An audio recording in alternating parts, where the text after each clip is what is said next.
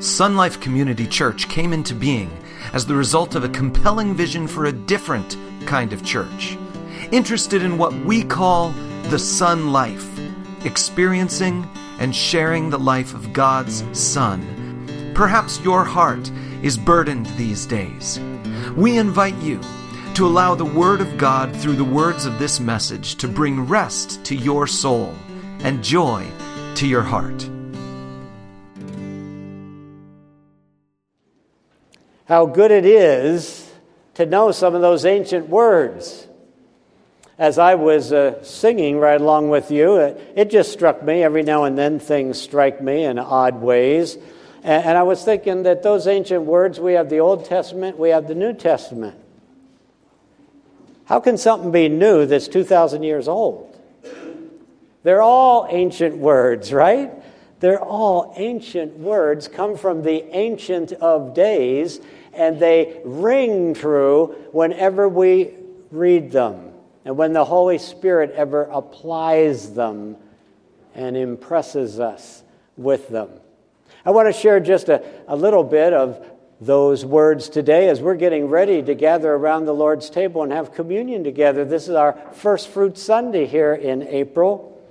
And so we'll all remain here. I won't dismiss any of the young men and women or elementary students to Sunday school today. When we take communion, we take it as a family, and we want everybody whose heart and faith is placed in the Lord Jesus Christ to commune with Him as well as with one another.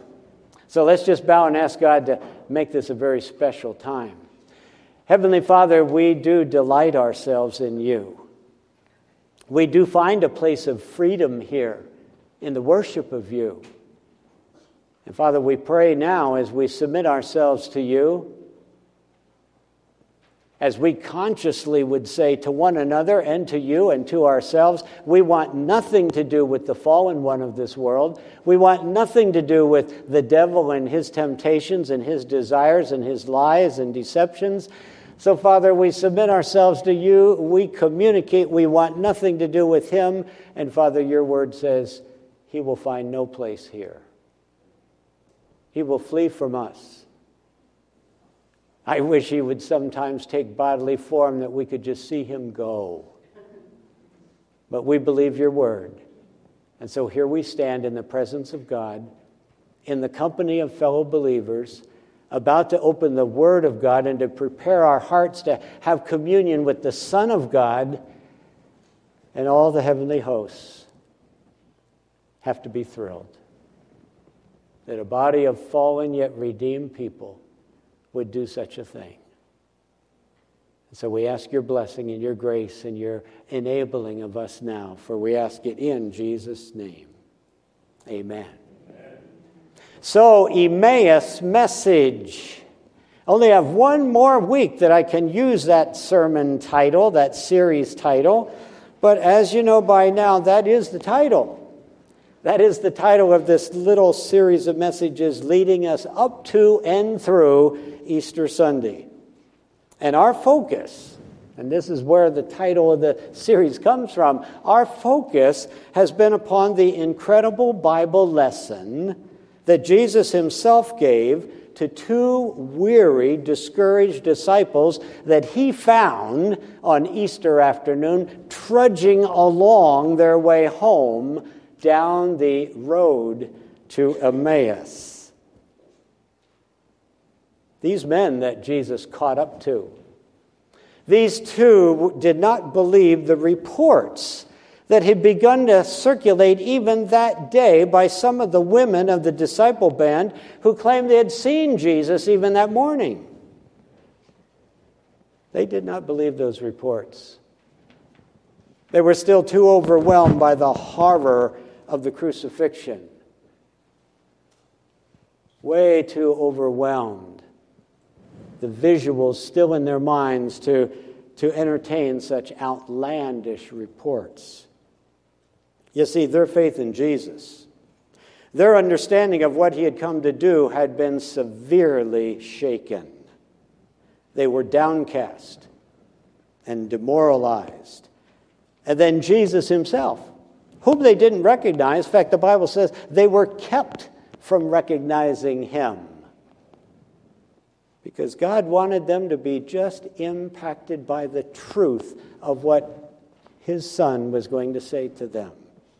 And so Jesus himself, whom they did not recognize, caught up to them on the road, and he told them, after he talked to them a little bit and found out why they were so bummed out, why they were so discouraged, he told them that they had misunderstood, or perhaps had just forgotten about the many scriptures that explained why Jesus had to die exactly as he did.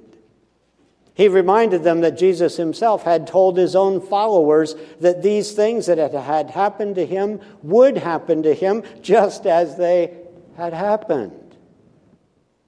And then the lesson began. The lesson began. And here's how our series key scripture put it. We find it in Luke chapter 24, verse 27. Our series key scripture, it says, "And beginning with Moses," that is with the book of Genesis, "and beginning with Moses and all the prophets, he," that is Jesus, "explained to them what was said in all the scriptures concerning him." That was going to be quite a lesson. It was a good thing it was a 7-mile hike to Emmaus, because Jesus started in Genesis, went through the 5 books of Moses, went all through the history books, went through the words of the prophets, all the way up to Malachi, and explaining every place where there was something about him, the Son of God, the one that they had put their hopes in as they watched him over the previous 3 years. Now, as he did that, he spoke. In fact, I would say, as he spoke, it was like they had never read or heard those scriptures before. Has that ever happened to you? Have you ever read the Bible, picked it up and read something? It's like, wow. Have you ever? Now, please don't answer this. I'll just keep my own suspected answer in my heart. Have you ever on a Sunday morning heard me say something and you say, wow, I didn't even know that was in the Bible. That was awesome. Carol Lee, jot that down. I think that's what was happening to these men. As Jesus began to go through the scriptures with them, it was like they had never read this book before, never heard those scriptures before. It was like the Spirit who had inspired the writing of those scriptures was right in that moment engraving them on their hearts. Here's the testimony they shared by the end of the afternoon. Luke chapter 24, 32, we find it. And notice the time frame here. This is not something they said after it was all over. They didn't have this reaction after it was all over, though, yes, they did say this after it was all over. But listen to what they said. They said, "Were not our hearts burning within us while he talked to us?" They didn't listen to the whole 7-hour lesson, go home, ponder it, and then say, wow, you know?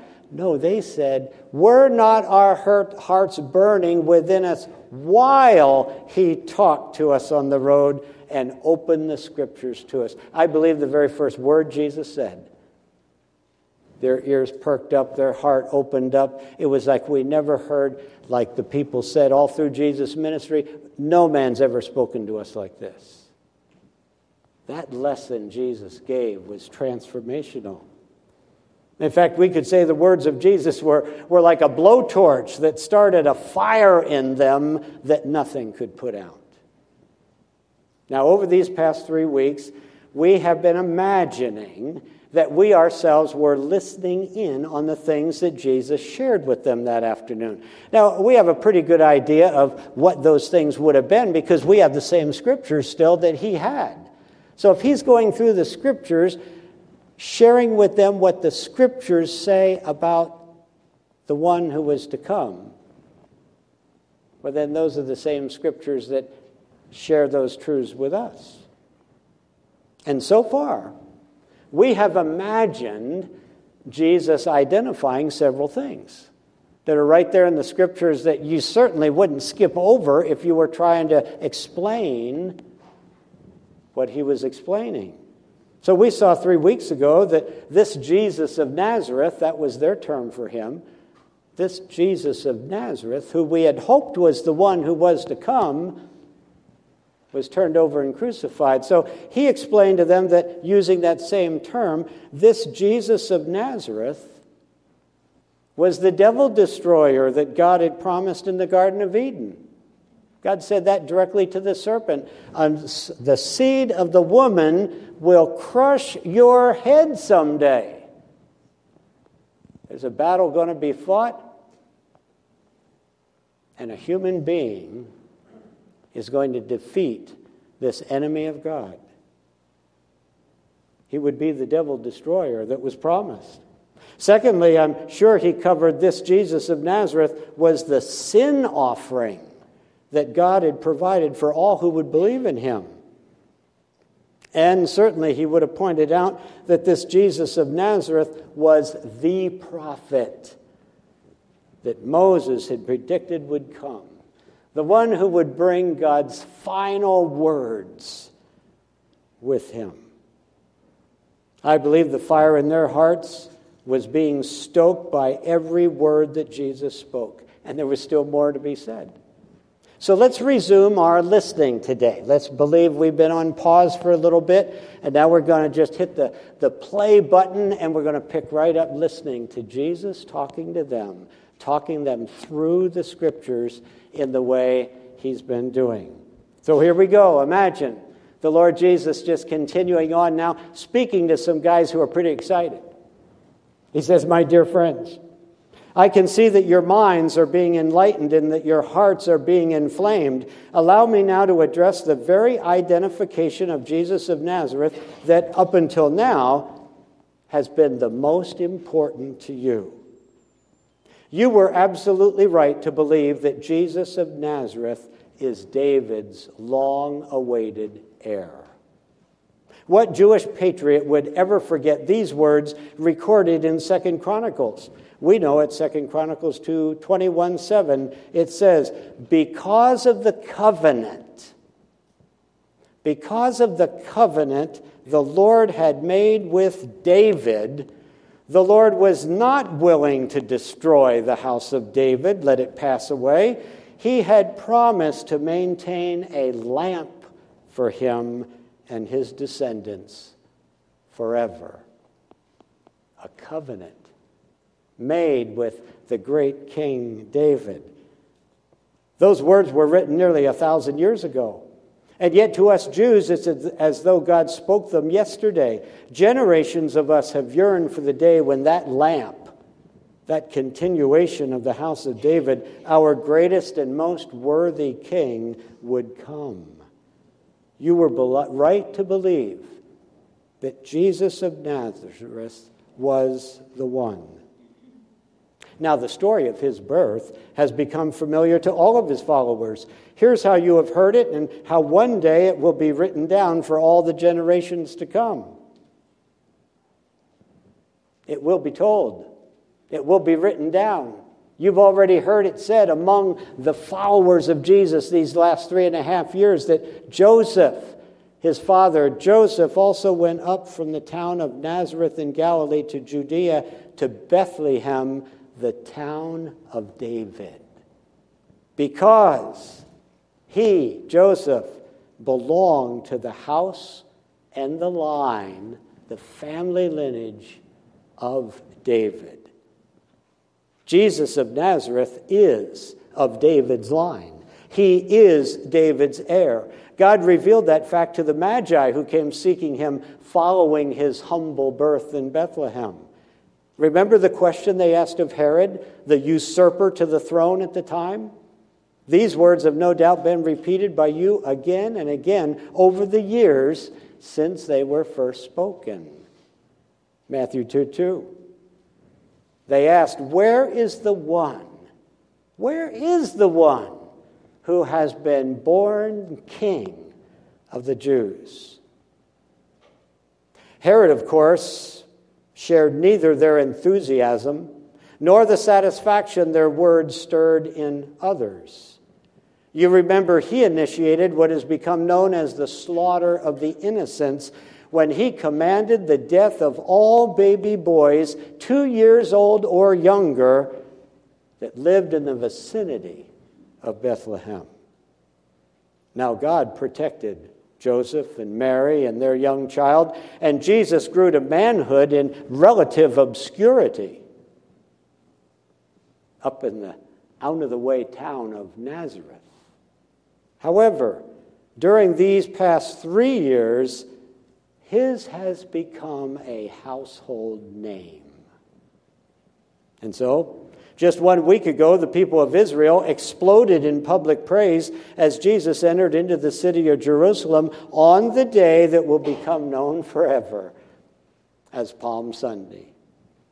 You no doubt raised your own voices on that day, shouting, "Hosanna! Hosanna! Blessed is he who comes in the name of the Lord. Blessed is the King of Israel." We find that in John chapter 12, verse 13. And then things took a turn, didn't they? Jesus acted in ways that you and the others did not expect. He looked like the promised king entering the city, just like the prophet Zechariah said he would, riding on that unbroken colt. The people, the thousands, the people were ready to take up arms against the Romans and to declare themselves independent once again. They perhaps expected him to augment their forces with several legions of angels. They no doubt pictured the Roman soldiers fleeing in fright, just like so many of their enemies of old had done. But Jesus didn't rally them together. He didn't unleash the heavenly hosts upon the hated Romans. Rather than drive the Romans out, Jesus entered the temple and drove the money changers and the sellers of animals out. It was like he had a bigger bone to pick with the leaders of his own people than he did with the leaders of the pagan Roman government. In fact, as you surely know, Pilate, the governor himself, directly questioned Jesus regarding his identity. Pilate asked him if he were a king, which meant, do I and does Rome have anything to fear from you? Here is what Jesus said, and these were words that dashed the hopes of many, even as they put Pilate's mind at ease. John 18:36. He said, "My kingdom is not of this world." My kingdom is not of this world.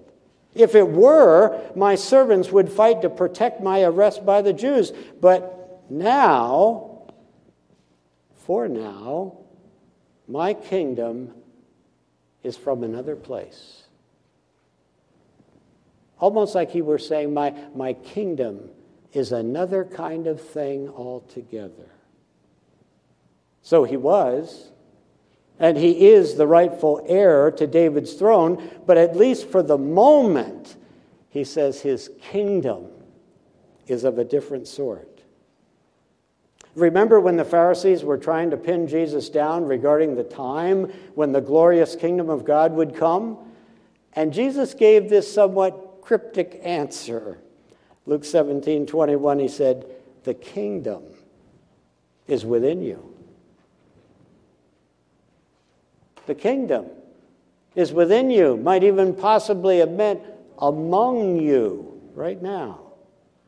Jesus of Nazareth, David's long-awaited heir, was saying that it is not yet time for the full expression of an earthly kingdom. Rather, the kingdom that Jesus spoke of so frequently and that he valued so highly was spiritual in nature and is therefore available wherever and to whomever. I can just imagine the Lord Jesus drawing these conclusions regarding his kingdom. Think of this, fellas. His kingdom is found wherever His name is honored. Wherever His name is honored, His kingdom is found. And His kingdom is found wherever His subjects are gathered. And His kingdom is found wherever His teachings are followed. And His kingdom is found wherever His followers break bread in remembrance of Him. At such a time, when you break bread together, remember that He is. Remember that He is the devil destroyer God promised, and the sin offering God provided, and the great prophet Moses predicted, and the heir to David's throne that the people have long awaited. In fact, fellas, the very next time you break bread together, allow all of these spiritual truths to flood your minds and to inflame your hearts and even open your eyes. And there we stop today. And those of you who are aware of this story, you kind of know how pregnant with meaning those last phrases are. To say, and the very next time you sit down and break bread together, you remember Him. Jesus could have said, and see what happens. So we come to our final thought, us here in this place. It says this: nothing should inflame our hearts like thoughts of Jesus the King. We need to think about that. We need to view Him as the King that He is, as the one who rules over all things, as the one who by His Holy Spirit would exercise control right within our hearts and lives this very moment. And in a moment, we're going to gather around the Lord's table, as it were. We're going to take the bread. We're going to take the cup. And by the power of the Holy Spirit and the enabling of the Holy Spirit, it's going to be like our eyes are opened in a fresh way to see Jesus Christ. And stir us with a stirring that will never end. Indeed, He is David's long-awaited heir, and He is the one who rules over our lives. Praise His name. Wave your palm. Let's bow in prayer. Heavenly Father, what a day that was. What a day that was. Only one day.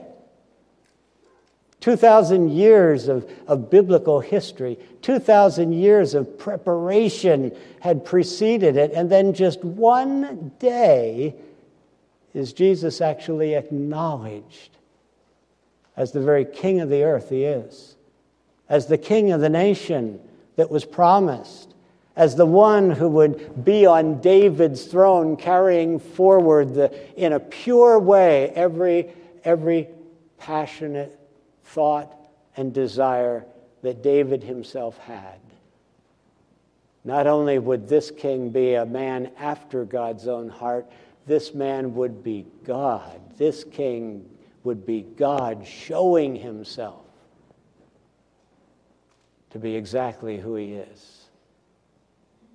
Now, Father, we just pray in our limited way that we might be able to have ourselves focused in upon the spiritual truths that have been shared this morning, that the Holy Spirit would remind us of everything we need to know about the Lord Jesus. As much as our minds can hold and our hearts can take in, may these next moments be a living, breathing, almost reenactment of the deeds of our great Savior and the words that He spoke. For we ask you this now in His name. Amen. We hope this message has inspired you to live the Son life together with us. If you are near Apple Valley, California this weekend, we invite you to join us in person Sunday morning or through our live broadcast. All the details are on our website at sunlifecommunitychurch.com.